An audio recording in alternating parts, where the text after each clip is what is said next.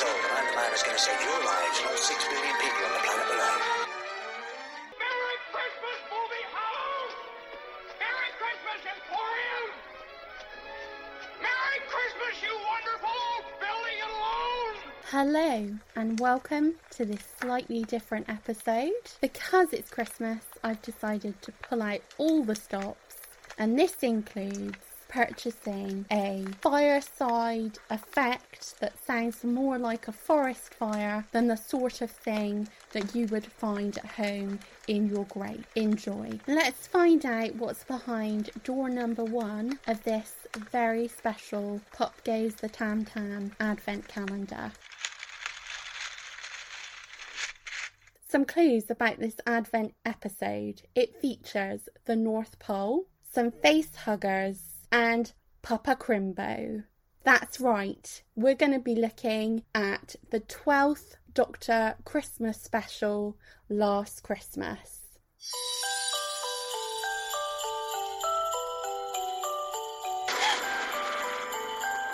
I'm back.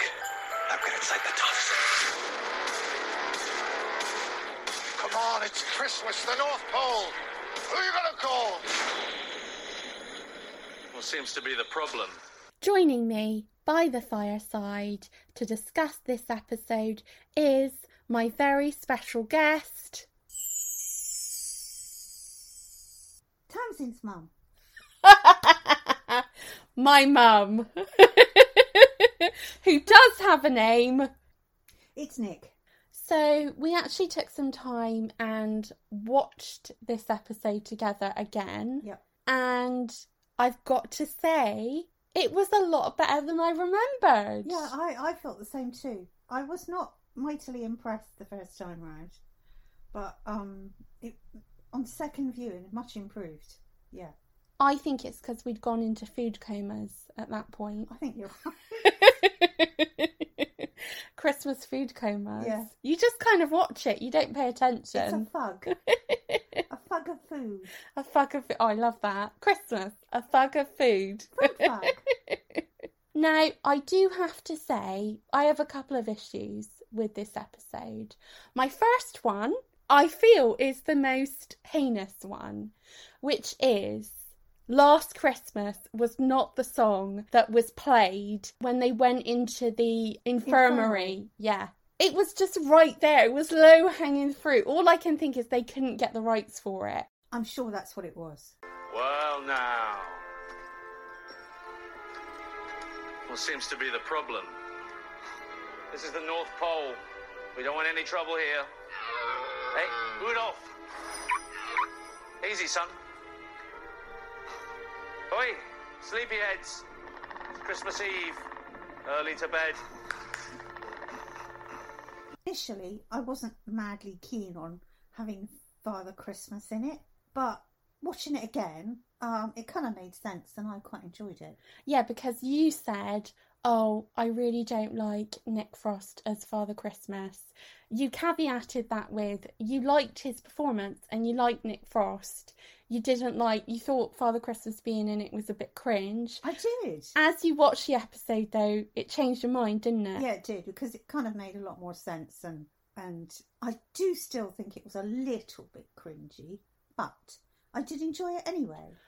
I've got to say, I think the strongest bits of the episode were the bits with Father Christmas. Yeah, the interaction between Capaldi and Nick Frost was quite good. Yeah, and I just thought Nick Frost was really good. He gave a really different version of a character we've seen thousands of times. It was very convincing. He was very convincing, yeah. Considering he's Father Christmas and also a character in a dream that he's Father Christmas. Yeah. So yeah, I mean, he got his head around that and did a good job, I thought. I thought it was incredible, yeah. I really loved his performance. And I loved the naughty little elves. The elves. Interjections was quite amusing. I thought they were incredible. Absolutely love the elves. And as we know, one of the elves is also Strax.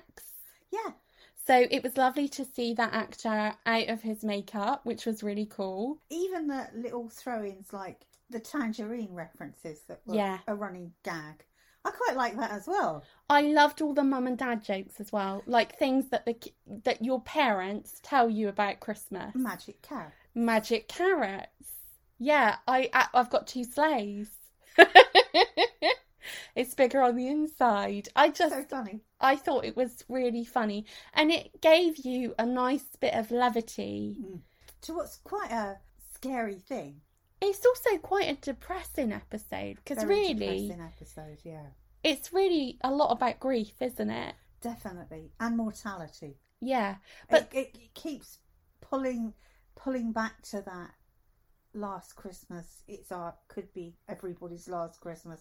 It's probably your last Christmas. you never know. No, but it was, a bit of a downer, I think, on that score. Well, we've both got criticism towards like the John Lewis adverts and things like that, where it does make Maudlin. Christmas very depressing. Yeah, I know it's one of those festivals that is sort of Melancholy. it marks out what might have been your first Christmas, what might have been your last Christmas with somebody, and you never know until it's in the past. Well, yeah, I mean, that's why people toast absent friends. Yeah, Isn't it? Christmas can be, I feel, very depressing sometimes in a lot of media. And I'm getting to that age. I don't know about you, but I just don't need to see. And to be honest, I also feel that way with a lot of Pixar films now. I've gotten to the stage where a lot of them I can't watch anymore because sad. I just can't be dealing with this. No, Christmas, you do want to be, I mean, if you're going to go to the basic level, it's quite an expensive time. And so you want to really enjoy every minute of it. And it's quite stressful as well. Stressful, yeah. Because a lot of people, you've got your relatives around. Maybe you see them quite often. Maybe you don't. Tiny tots playing up. The same arguments reoccurring all the time. Yeah, no. The cat pulls all the lights off the tree. Well, refuses rabbits. The house. Oh, the yeah. rabbits eat the lights. I mean, that's happened to us before. So it injected a nice bit of levity into an episode that's both got scary factor and also has got a very maudlin, sentimental factor to it. I'm a dream and you know I am, right? Right, one thing. But it's important. It's a very important thing. That is totally how you guessed all of my presents.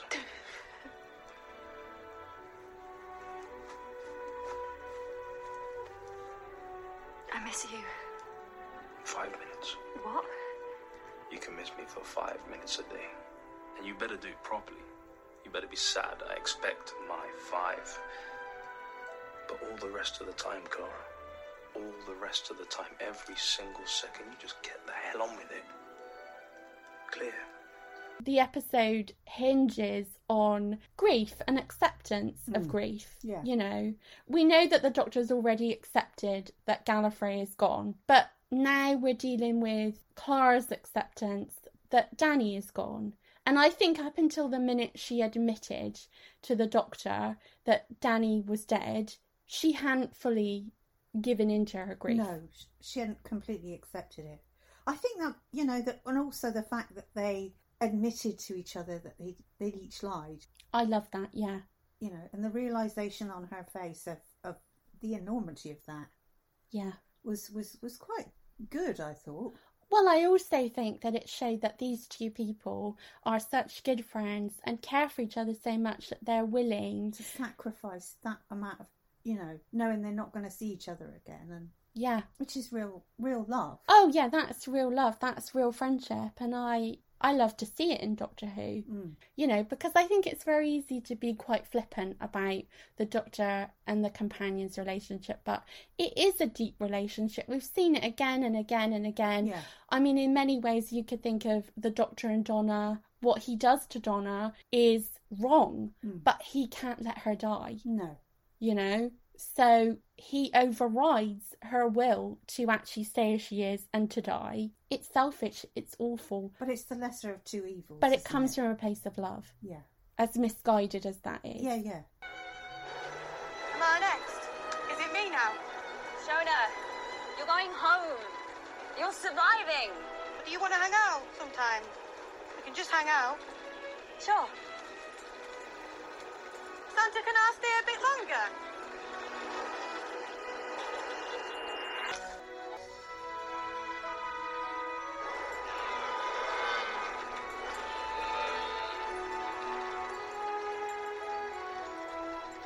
we have to wake up, really. It's not really something we do every day, is it? No. Strictly once a year. We stay. We die, Clara. You're always such a downer, Doctor. A good placeholder for Clara to leave this episode. Originally, from everything that I've read, this was going to be Jenna Coleman's final episode and really her farewell as Clara Oswald, and to me this is perfect for that. She came in a Christmas episode, she goes out in a Christmas episode, and the idea that at the end when he finally finds her, she is an old lady and 62 years has passed is so interesting. And I don't think it's a sad ending for her because she had all that time, all those 62 years. A fulfilled life. Exactly. She talks about learning to fly a plane, teaching in all the places in Europe. She has had amazing experiences, a good life, yeah. And it also means that selfishly, within those 62 years, we could have had, I mean, admittedly, Jenna Coleman's a very busy actress. I don't think she'll ever return. But there would have been that potential door left open for her. Because within those 62 years, she could have had many adventures. I honestly feel that Series 8 was one of the best series. It has a coherent story arc. It makes sense. And every episode is good. Very good. And it would have been great for the end of that with the Christmas special to have just rounded that all out, because her ending is really fulfilled. Get the feeling that she's made peace with herself. Even though you love a character, you have to let them go. And this felt like someone who was holding on to a character that really should have been let go, because her story is done. And really, I do think Series 9 and what happens to her in Series 9 is really, again, all of this coming back again. It's that I'm going to let you go, then she dies, then she comes back, you know, then she goes off and has her adventures, but she'll always die in Trap Street. It just goes round in circles. So originally, Shona is one of those companions that we didn't get. So for instance, in Delta and the Bannerman, there was a character called Ray who was meant to be a companion. In the end, they had the choice between Ray or Ace to replace Mel, and they went obviously with the amazing Ace. Fantastic. Also, in the 10th Doctor era, in Partners in Crime, before Catherine Tate agreed to come back as Donna Noble, the original idea was to have the journalist character Penny Carter, who does appear in the episode as the companion. Now obviously that never happened and they scrapped those ideas. There was the intention that Series 9 Shona would be the companion. Interesting. I absolutely would have loved a companion between Clara and Bill. The TARDIS is outside. So? So all of time and all of space is sitting out there in a big blue box. Please, don't even argue.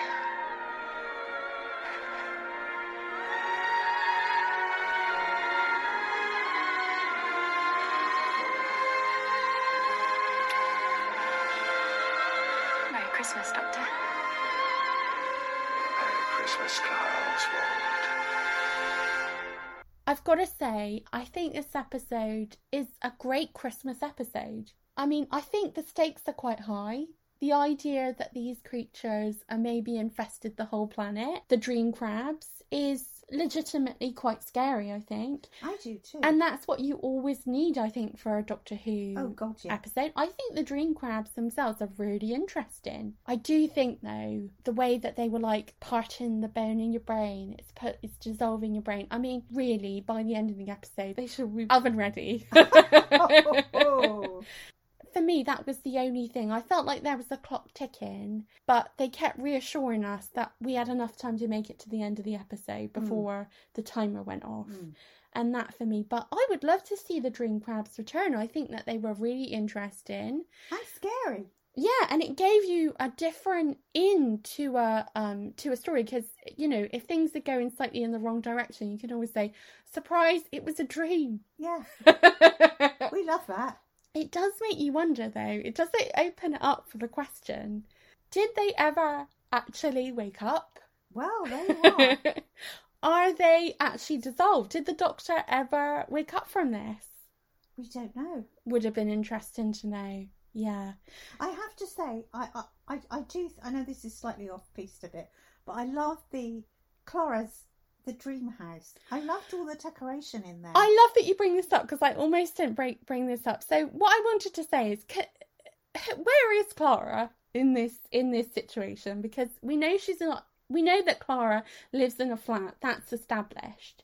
So I don't think this house is her dad's, because when she was with Danny in the dream, her dad knocks on the door, the outside door. So that kind of implies that he doesn't live in the house, because who knocks on their own door to come in? Yeah. You know? So... Unless you've forgotten your keys. Yeah. That's just your phobia. My mum's got a phobia of forgetting her keys all the time. It's never happened, not even once. It did And once. When? The back door. When do you use the back door? Wait, so let me just get this right. You forgot the keys for a door that you don't access that often. Yes. And that's traumatised you. Yeah. Oh my goodness. And the worst thing was that what I'd forgotten was the French windows were open. I mean, we'll just We'll leave say it there.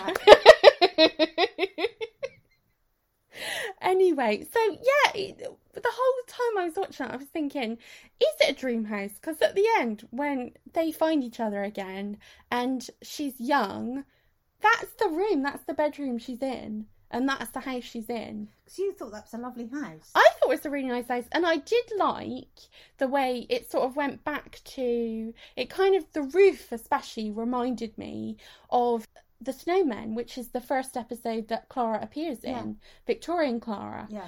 So I wondered if it was a callback to then. Obviously, it would have been great to have waved goodbye to her, you know. Don't get me wrong, I know that there's a lot of Clara Oswald hate in the community. Personally, I like Clara Oswald. I do too. I would also say I think Jenna Coleman's one of the best actresses we've ever had on the show. Oh, yeah. Yeah, some of you may dislike the character. Personally, I don't. I'm not one of those people. But whatever you want to say... I really like Clara. I really like her, but whatever you want to say, you can never dislike Jenna. She's a great actress. Yeah, she is. She's very talented. Very talented, incredible. So, yeah, I always wonder what is that house? And I have Googled it, and I still can't get any answers. So, someone listening to this might know. Yeah, if you worked on the show or know anything about it, perhaps you are Jenna Coleman and somebody told you. Let us know.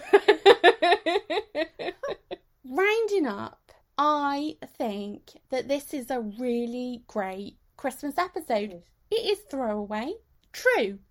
But when you're hopped up on sugar, full of turkey and mince pies. I'm not sure turkey and mince pies is the best combo, but anyway. Especially not with gravy. Yeah. I want turkey on one. I want it all on one plate with gravy. Anyway, when you are, let's say, off your face with food, this is about the level of comprehension that you can manage. And for me, that's why it's a really solid Christmas episode. And if you haven't seen it, because I know that there are a lot of people who did, everybody says don't skip 9. I would say don't skip 12. Definitely watch it and give it some time. Don't let your dislike of Clara Oswald get in the way.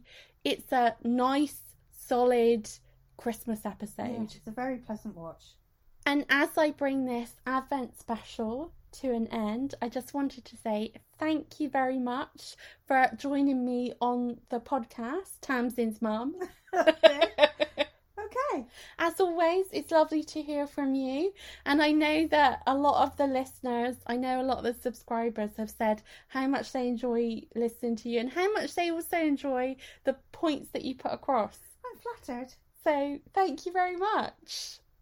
And thank you to everyone that's listening. And happy Christmas. Seasonal, festive jollity to all. Last Christmas I gave you my heart, but the very next day you gave it away.